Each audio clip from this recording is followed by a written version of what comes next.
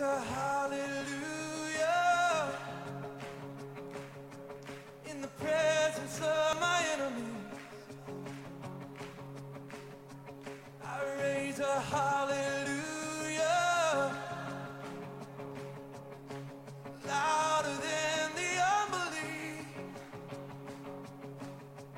I raise a hallelujah.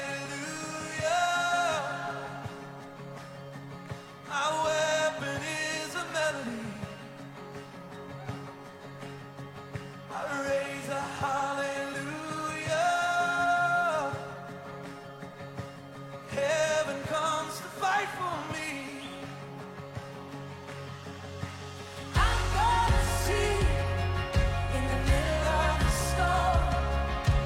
Louder and louder, you're gonna hear my praises roar. Up from the ashes, hope will arise. Death is defeated, the King is alive.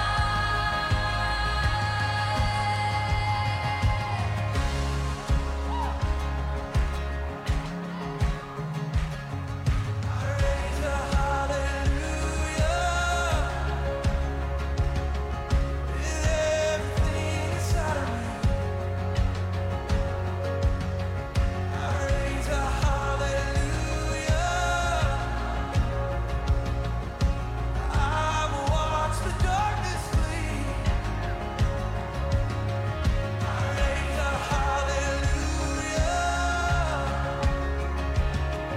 in the middle of the mystery. I raise a hallelujah. Fear you lost your hold on me. I'm gonna see in the middle of the storm. Louder and louder, you're gonna hear my praises roar. Up from the ashes, hope will arise.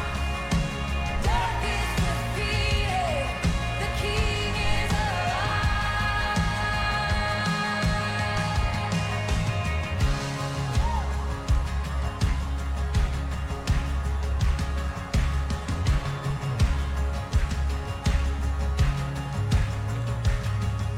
Sing a little louder. Good morning. I'm glad that you are here to worship with us this morning. It looks like a little bit fewer people than we've had, maybe because of the holiday weekend. But nevertheless, it is good to be with you to worship. We are here this morning to worship a living God, a powerful God. And as we come into this room, I recognize that there are likely many of you who might be distracted, who might have things going on outside of this room that are still in your mind, that are still playing through your head, things that were in your mind as you went to bed last night.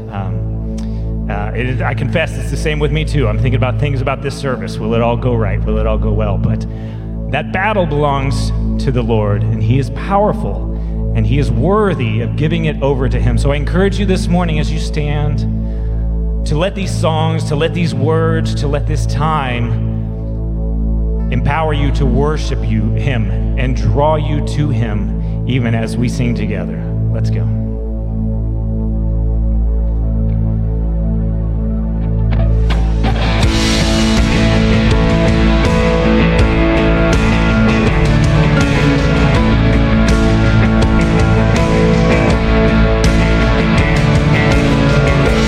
All I see is the battle. You see my victory.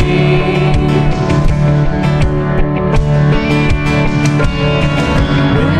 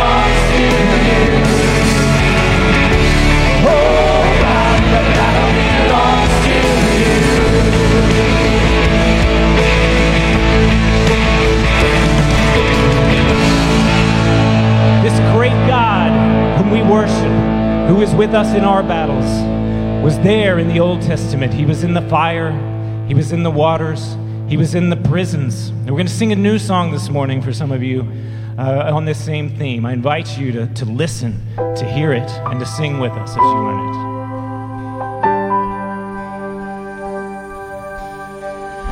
There's a grace when the heart is under fire. Another way when the walls are closing in.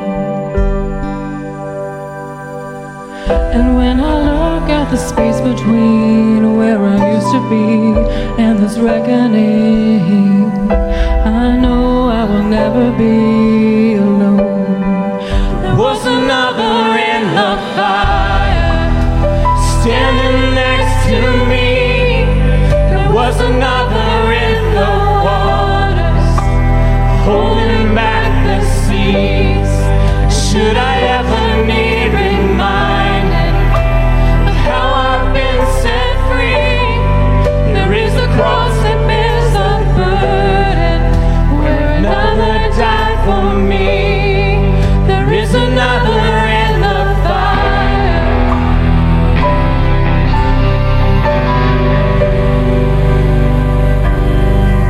Oh, my dead leper dead beneath the waters. I'm no longer a slave to my sin anymore. But should I fall in the space between what remains of me and this reckoning, either way I will bow to the things of this world. And I know I will never be alone. There's another in the fire, standing next to me. There is another in the waters, holding back the seas. And should I ever need reminded what power set me free, there is a grave that holds nobody, and now that power lives in me. There is another in the fire. There's another in the fire. There is another in the fire. There's another in the fire. I can see the light in the darkness as the darkness bows to him. I can hear the roar in the heavens as the space between wears thin. I can feel the ground shake beneath us as the prison walls cave in. Nothing stands between us. Nothing stands between us.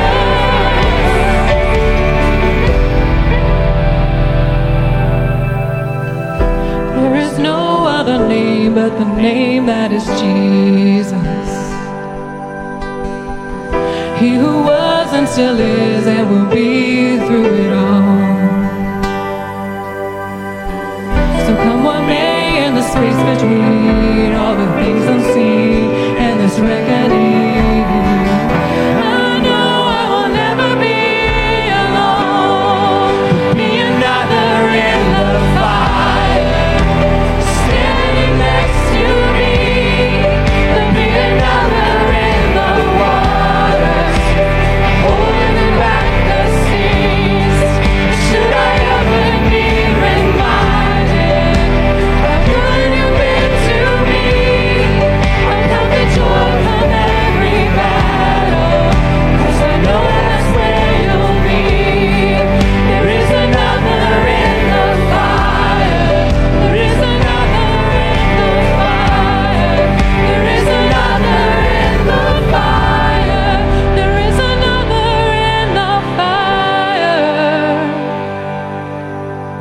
Great God, you are worthy of worship and our trust because you are present and you are powerful over all things. And we worship you in this time in the name of Jesus, the only name. Amen. You may be seated.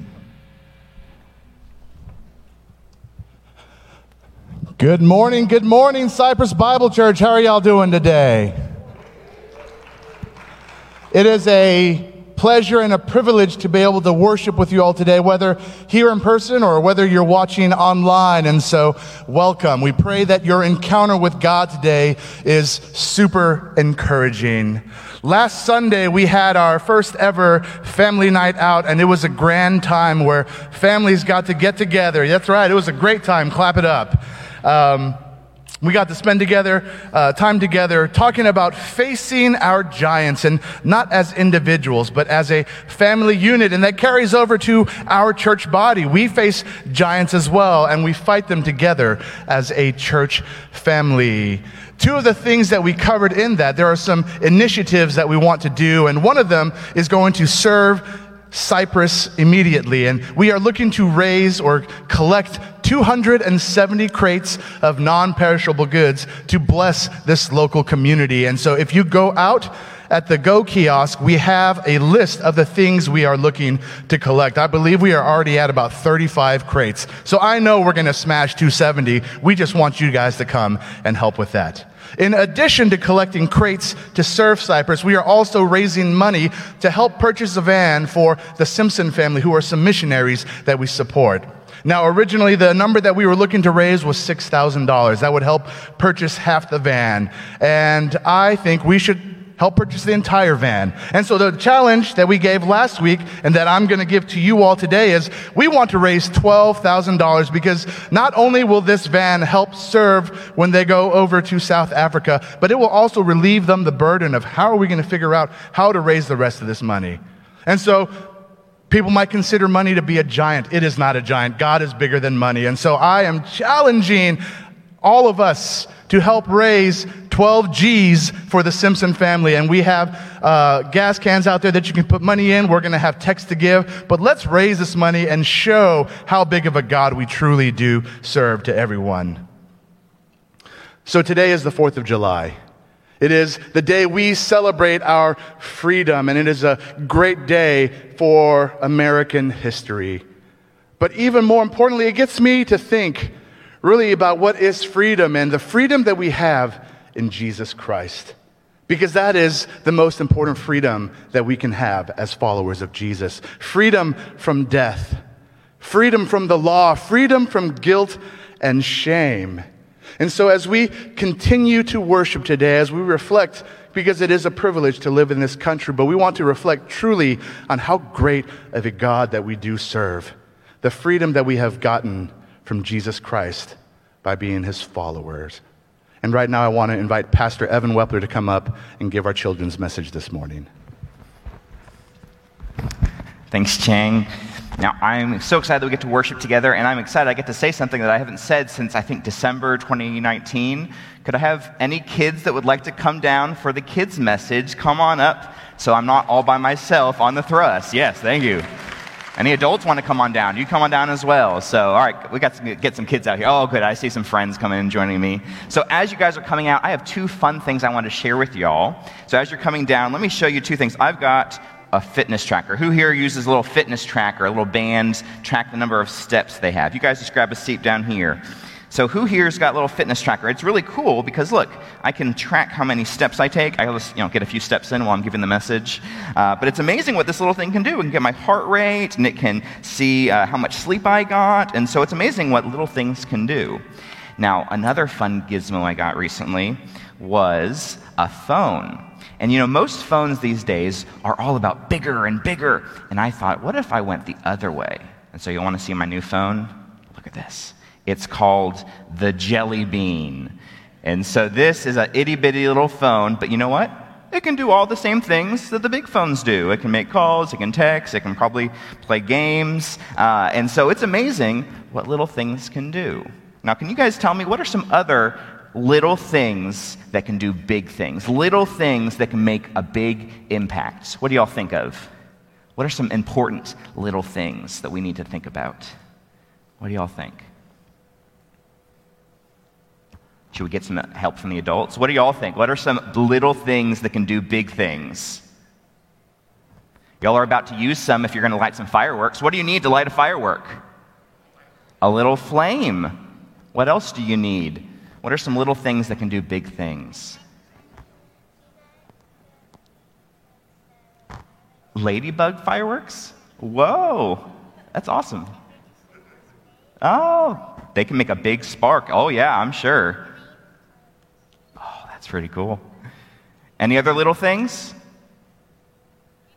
People. People can make a big difference. Even little people, even people sitting here on this stage right here. Sometimes people might look down on you because you're shorter or smaller, but you guys can do big things as well. There's some people that made big impacts on the world, people that you might recognize, like who's on the quarter? George Washington. Who's on the penny? Abraham Lincoln. Who's on the dime? Anybody know? Roosevelt. But does anyone have a nickel? I don't have a nickel. Anybody got a nickel? Who's on the nickel? Do y'all know? Thomas Jefferson, you're right. And those guys did small acts of bravery to help bring about freedom. And you know what? We all can do small things to help others. As we're looking in our book of the Bible today in 1 Corinthians, Paul's talking about how there were problems, there were situations where people needed to step up and do something. And one of the things that he said people needed to do was to give. You see, it's amazing what a quarter, a dime, a penny can do. Imagine if we all gave to those projects that Mr. Chang was talking about. If we all did those little things, if we all gave a little bit, God can take the little that we give and he can do big things with it. What's the story that we talked about at Facing the Giants last week? Who was the hero that we were talking about that faced a giant? David. Now, David was a small guy, but he faced Goliath. And God worked through David, and just like that, God can work through us when we have tough situations. Well, there's always something you can do when there's a tough situation, when people are facing troubles. You can give. You can help people. There's a small thing you can always do if people are in trouble. You know what you can do? You can show love. You can give a smile. You can lift and support people. Paul talked about how Timothy was coming to the Corinthians, and he said, hey, don't look down on Timothy, because he was younger. So we all can do something. We can help. We can give. And what's one more thing that we can do when tough things happen? What do y'all think? What am I doing with my hands? We can pray. Thanks, Amelia. So we can always pray when there's tough things happening. With these projects we're doing, when we hear about bad things in the world going on, we can pray. So I think let's go ahead and pray. Let's talk to God. Dear God, thank you so much for this time that we can celebrate and worship you. Thank you for these kids and the way that you can work through them to do big things. We know it's not our own strength or our own abilities, but you working through us. God, I just pray that we can use the small gifts, the small steps of faith that we take and do it for you. So God, work through us, work through our gifts, work through this small time we get to spend together. And I pray that you send us out so that we can do big things for your kingdom. In Jesus' name we pray. Amen. Thank you all so much for coming up here today. Y'all can go back to your seats. We're going to continue worshiping this morning, singing Jesus Paid It All.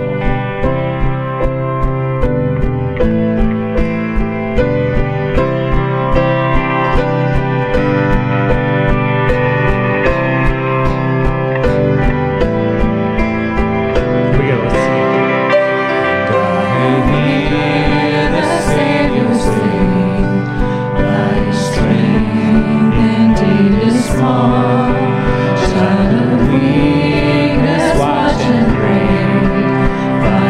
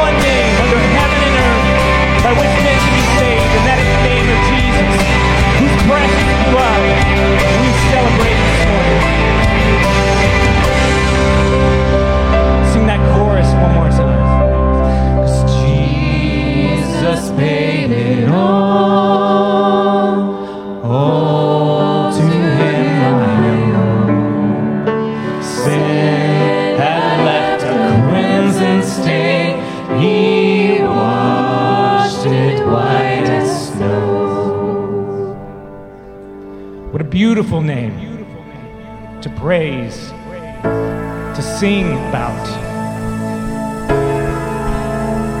We're going to continue with one more song this morning, and I think you know. Let's sing this hymn together. I cast my mind to Calvary, where Jesus bled and died for me.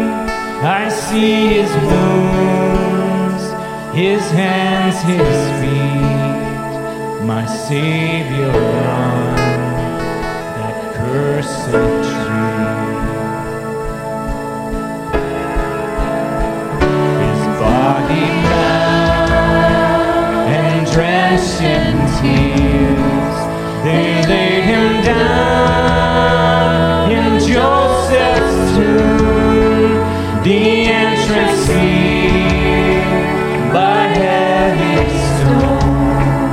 Messiah dead and all alone.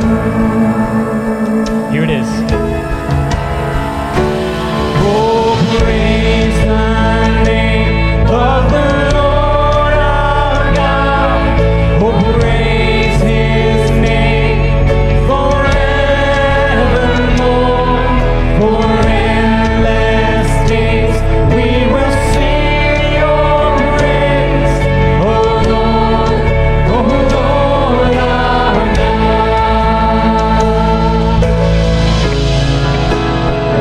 Then on the third, at break of dawn, the Son of Heaven rose again. Oh, tremble death, where is your sting? The angels roll for Christ the King. Oh, praise the name of the Lord our God. Oh, praise his name forevermore. For endless days we will sing your praise. Oh Lord our God.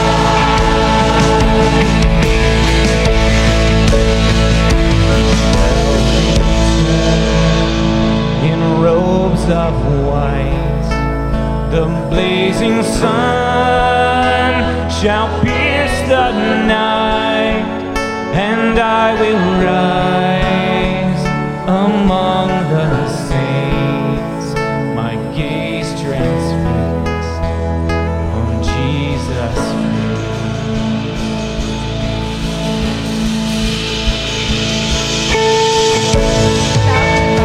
Joy, everyone on earth, sing about the glory of his name. Give him glorious praise.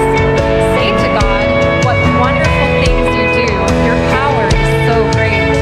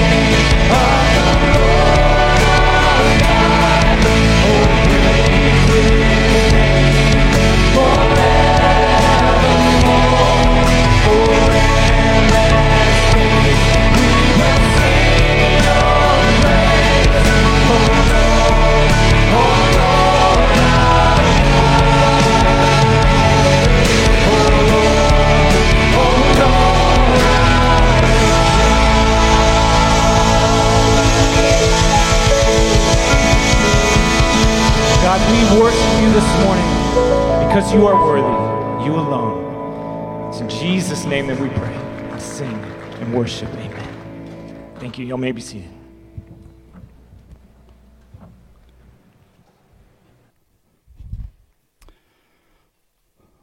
One of the ways that we praise the name of the Lord is to look into His Word, to study His Word. And this morning, we begin the last chapter of 1 Corinthians.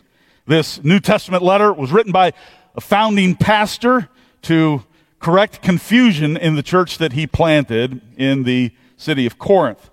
This is the Word of God, and it's relevant to this church today in this place and time as well. We spent several weeks studying chapter 15, the second to last chapter.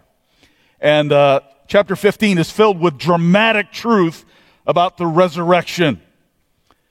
As Chang mentioned, today being July 4th, there will be undoubtedly a lot of fireworks tonight. I don't know about your neighborhood, but in my neighborhood, there have been some fireworks for the last several nights, getting warmed up. Maybe it was Chang over there. I don't know. He's not too far from me.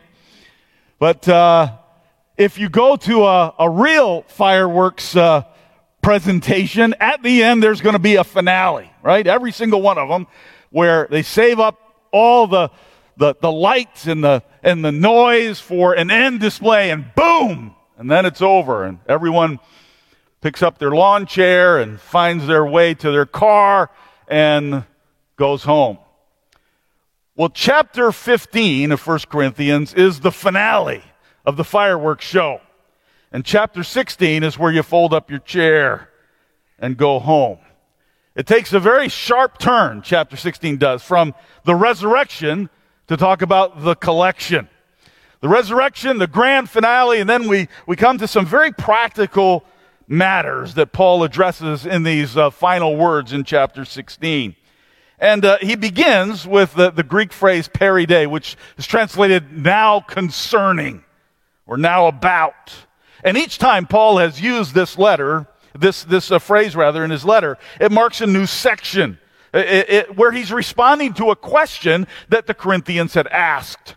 And in answering these questions, particularly now as we come to chapter 16, Paul gives some very everyday, practical insights about the church. And so this week, and next week, Lord willing, I want to point out some characteristics of community from this chapter.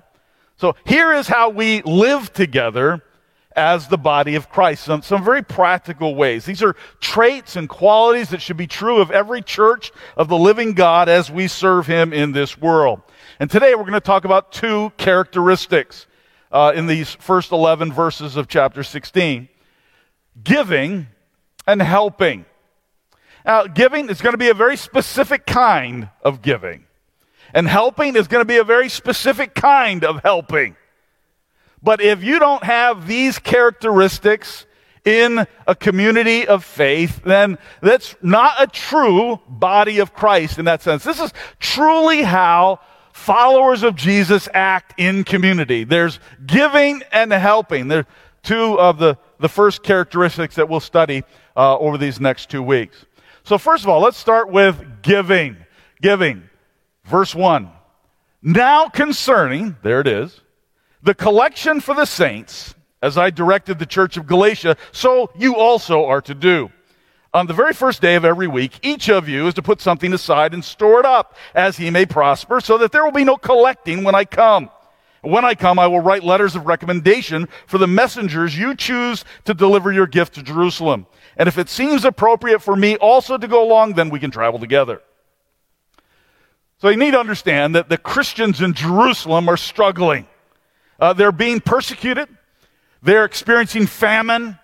That area of the world was under famine. And they were impoverished, these Christians. Now, the two cities are over 800 miles apart.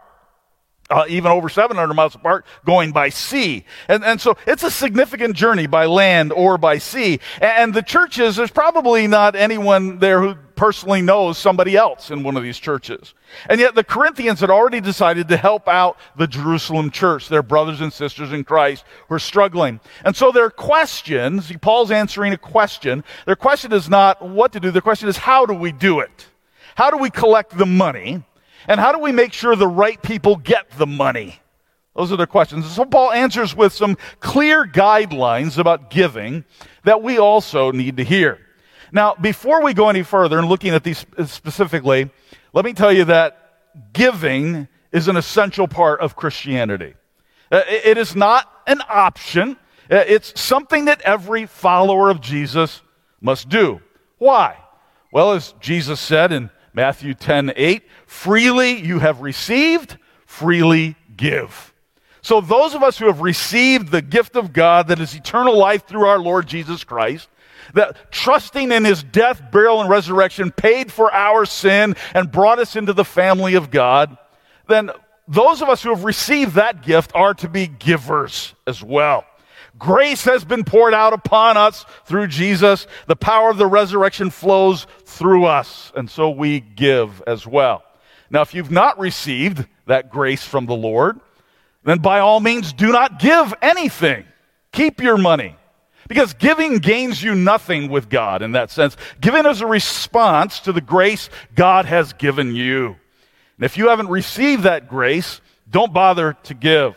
You might as well just store up your treasure on earth because that's all you will ever have. But if you put your trust in the death, burial, and resurrection of Jesus for your salvation, then you are to give.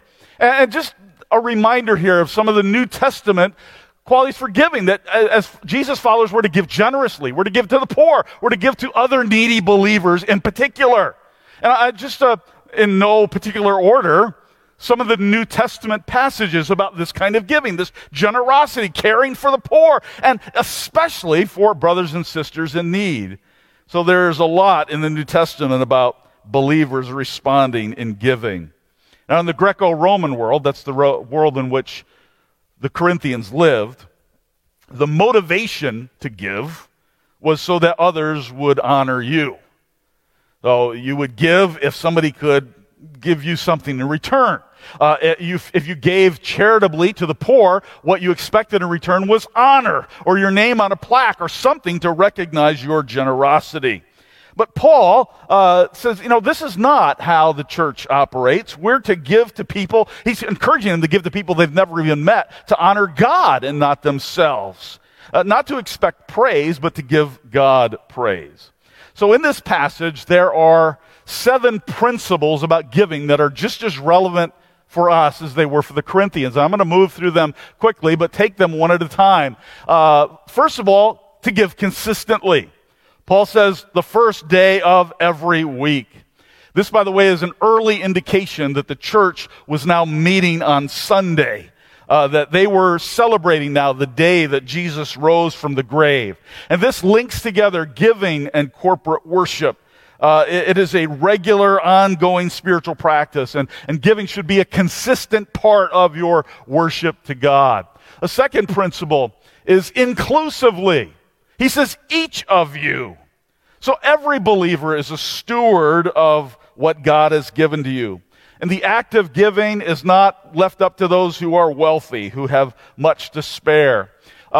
We see just that great example of Jesus as he sat by the temple and watched people giving, and he watched the rich throw in large amounts. But when this poor widow dropped in 2 very small copper coins, Jesus pointed to her as the model for giving. She gave out of her poverty while the others gave out of their wealth. So this includes whatever your financial status, Paul encourages giving. Third principle is deliberately. You put something aside. That takes intentionality. Random, purposeless giving is not God's design. There's some calculation involved. There's some planning involved. It's not all of a sudden, I'm going to do this. Not that impulsively. But when each one contributes intentionally, no matter how little the gift, that gift represents the whole church. That's what is happening, as this gift is for the needy believers in Jerusalem. So as each one puts something aside, they're able to contribute to the whole. The fourth principle is carefully. Give carefully. Store it up, Paul says. Thesaurizon is the Greek word where we get our word thesaurus, and it's a treasury. A treasury where valuables are kept. And this word in the New Testament can sometimes be used to refer to selfish hoarding, but here it's a positive thing. Whatever you deliberately set aside in order to give to those in need, keep it. Be careful with it. Don't use it for anything else. Store it up. The fifth principle is proportionately, as he may prosper, Paul says. So this is not a call to sacrificial giving.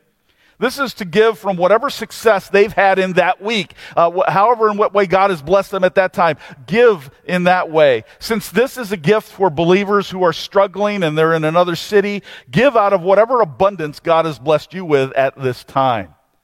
The sixth principle is freely. As Paul says, no collecting when I come. Make this happen before I get there.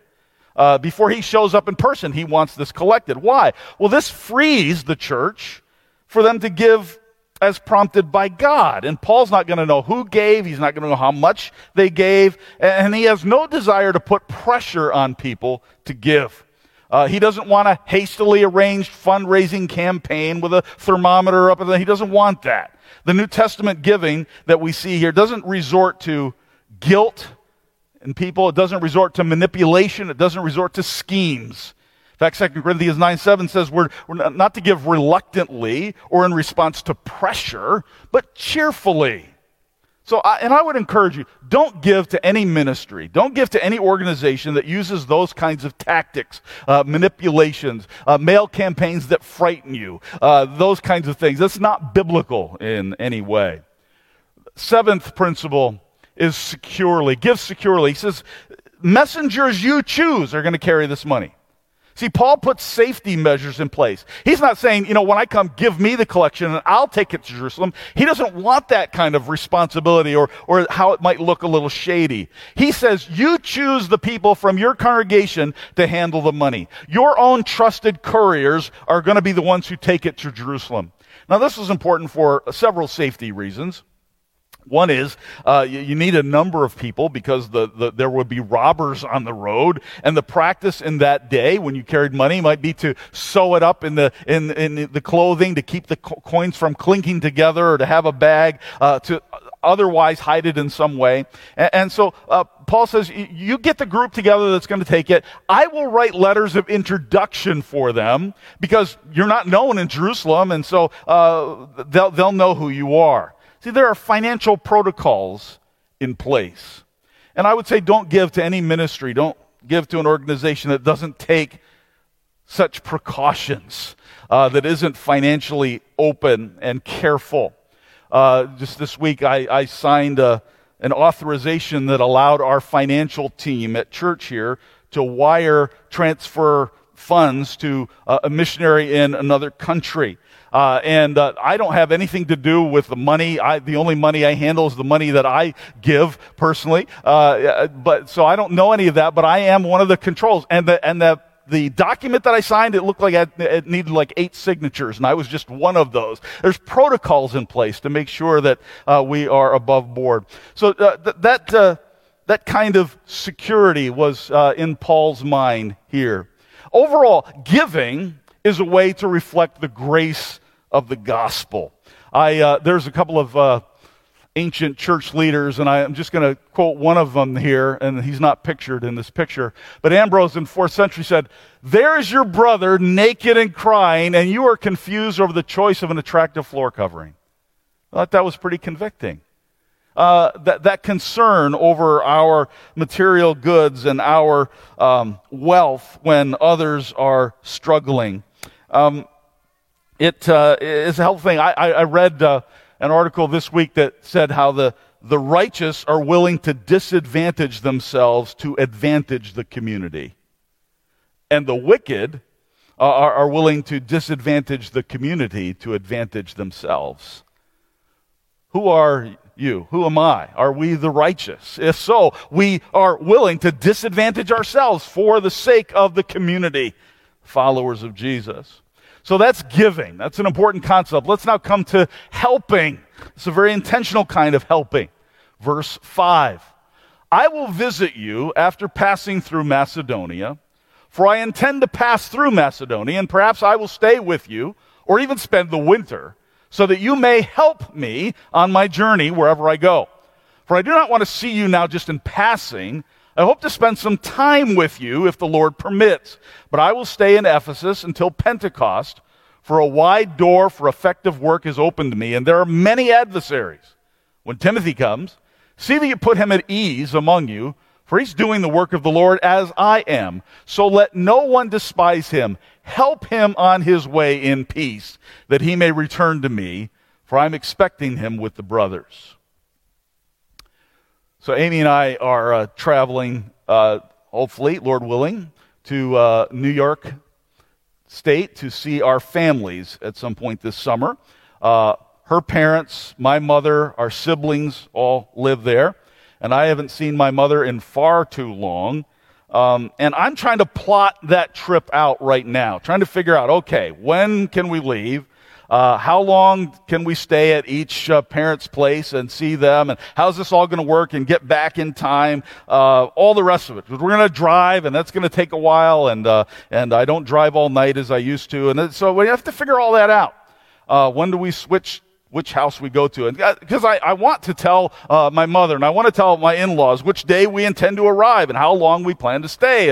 And if I get there at midnight, my mother's going to want to have a hot meal ready. And so I need to tell her, she's watching right now, Mom, I don't need a hot meal at midnight.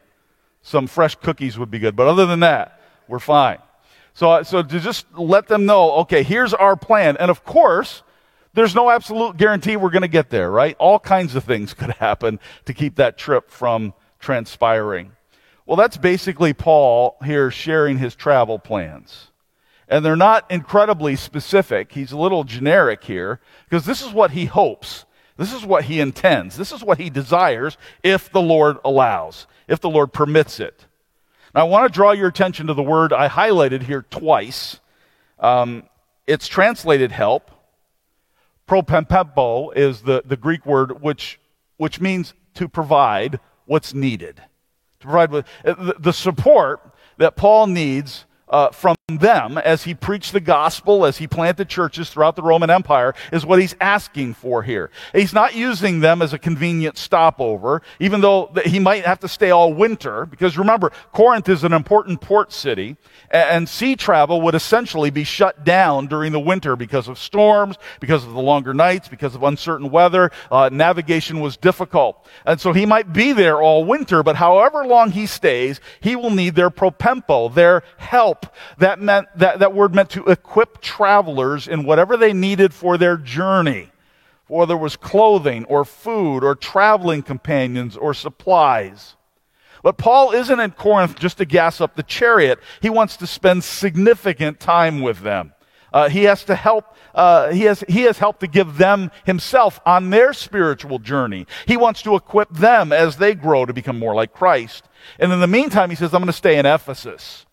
Why? Because people are receptive to the good news there. But you notice he also says there's resistance. There's also there are many adversaries. So why would there be adversaries? Wherever the gospel is preached, there will be opponents. Why? Because the gospel at its base calls us to reject all other gods. And those gods are many and varied in our lives. And every time I mention a list of gods, I get pushback from people. But here are just some of the many, many gods. The gods of materialism, the gods of family, the gods of personal ambition, the god of patriotism, the god of self-determination, the god of culture, the god of pleasure, the god of tradition, even religious tradition, are all threatened by the true gospel of Jesus. And therefore, that's why Paul has many adversaries in Ephesus. And if you want to read about the chaos that he experienced on this journey from the business community in particular, read Acts chapter 19, and it chronicles it very well. So then I want to just highlight the second half of the passage that I already read, because Paul talks about Timothy. He says, I want you to welcome Timothy. Don't give him any reason to be afraid. Let him be a phobos, that is, without fear among you. Now, why does he have to say that to the Corinthians? Why would the Corinthians cause Timothy to be afraid? How would they make him feel unwelcome? Well, let's think about it. Timothy was biracial, but I don't think that would have been a problem at all for this church in Corinth. It might be that Timothy was still very young at this stage. Remember, Paul had already told Timothy not to let anybody look down on him because of his youth. That's 1 Timothy 4:12. It's possible, though, that Paul was concerned that the church wouldn't take Timothy seriously, or maybe because of his lack of credentials. Because after all, the Corinthians prized philosophy and education and great intellect, which is why they had respect for Paul, because he had an incredible pedigree. He had a long list of qualifications. Timothy had a much, much shorter resume. And so Paul urges them to respect Timothy anyway, to respect him. Why? Because, Paul says, he does the work of the Lord just like I do. By the way, respect for those who minister the gospel is part of what it means to help.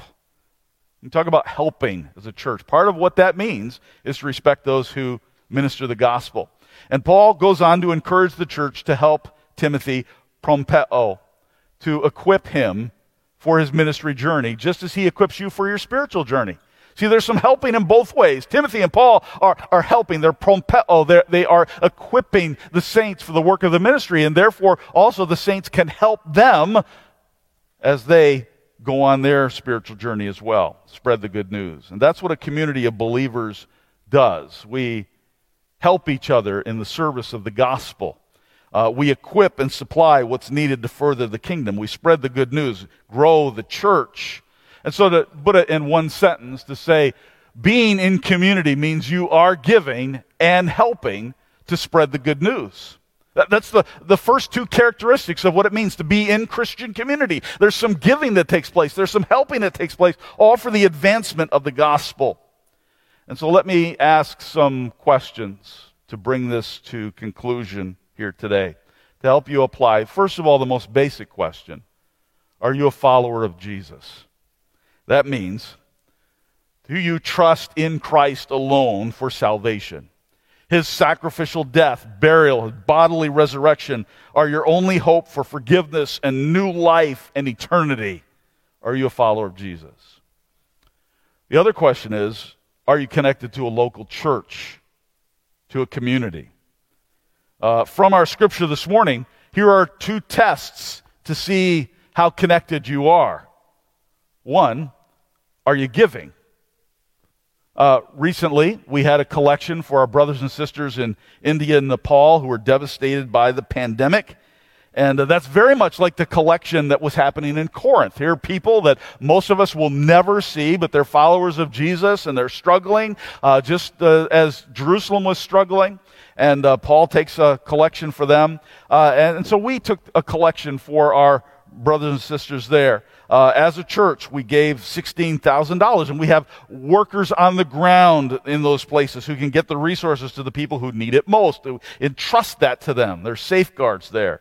And there are many ways to regularly contribute. We already have mentioned a couple of those this morning, like the vehicle for our missionaries headed to South Africa, or for the regular work of the ministry that supports CBC ministry programs and personnel. If you're not worshiping with your money, you are worshiping your money. Those are the two choices. And as a follower of Jesus, that's the choice you must take. So are you giving? And then are you helping? Are you helping?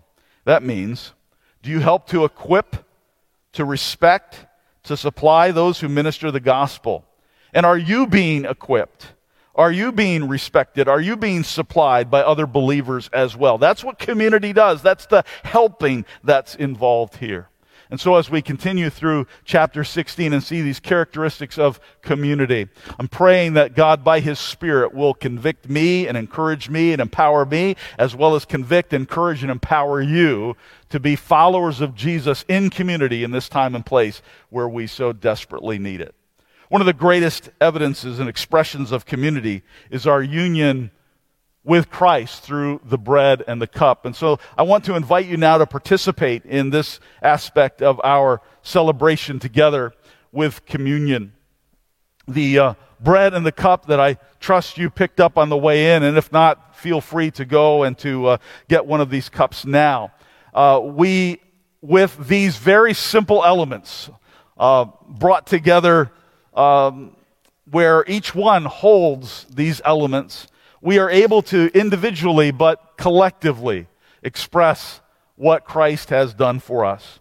And so I want to ask right now, if you are a follower of Jesus, you certainly are invited to partake of these elements together, but let us just take a few seconds of silence to confess. Just between you and God, quietly in your heart, to confess ways in which you have fallen short, ways in which you have disobeyed, rebelled, turned against what you know God wants for you. Confess those to the Lord right now and know and receive His forgiveness through the blood of Jesus, because nothing can separate us from the love of God. He is willing and able to forgive us of every sin through the name of Jesus. So just let me give you a moment, as I need, to confess that sin right now.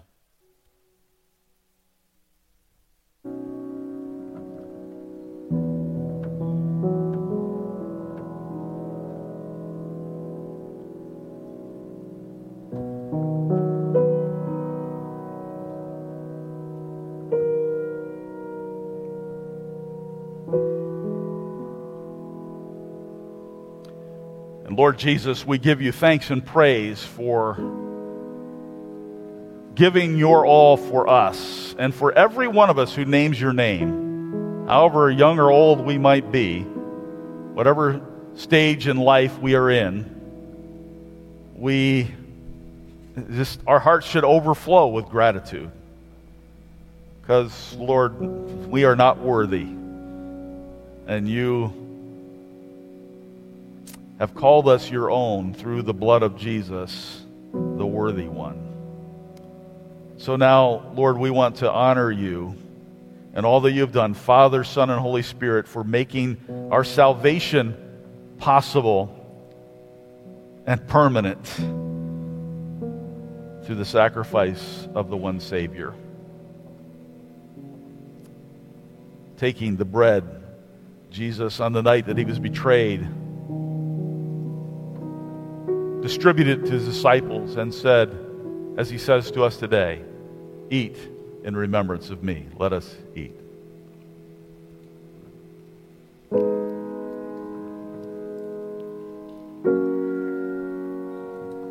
Then taking the cup, she said, was the new covenant of his blood spilled for the forgiveness of sin. Let us now drink it in remembrance of him.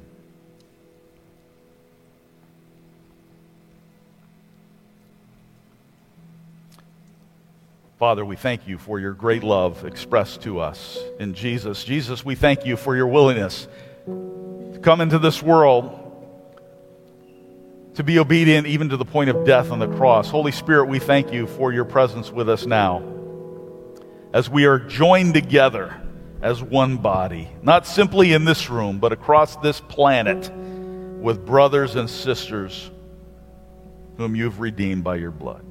We thank you in the name of Jesus. Amen.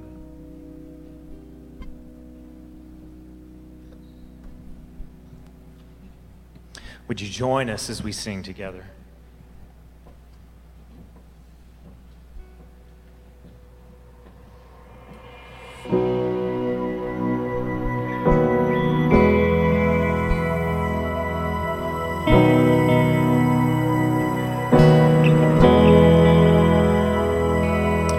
Welcome, saint and sinner. There's room enough for all. We're no longer cursed, no longer lost.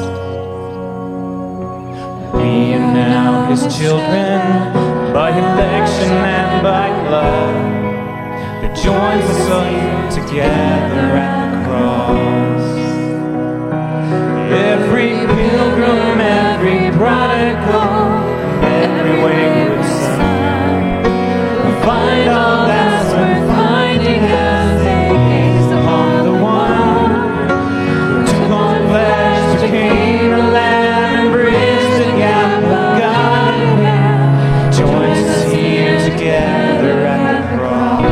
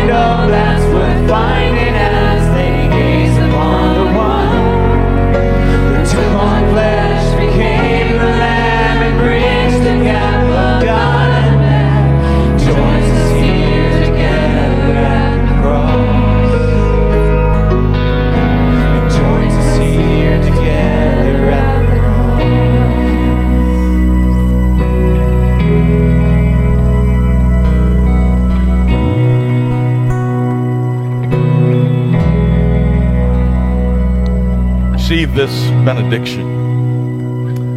Now may our Lord Jesus Christ himself and God our Father, who loved us and gave us eternal comfort and good hope through grace, may he comfort your hearts and establish you in every good work and word. In the name of the Father, Son, and Holy Spirit, amen. Go in peace.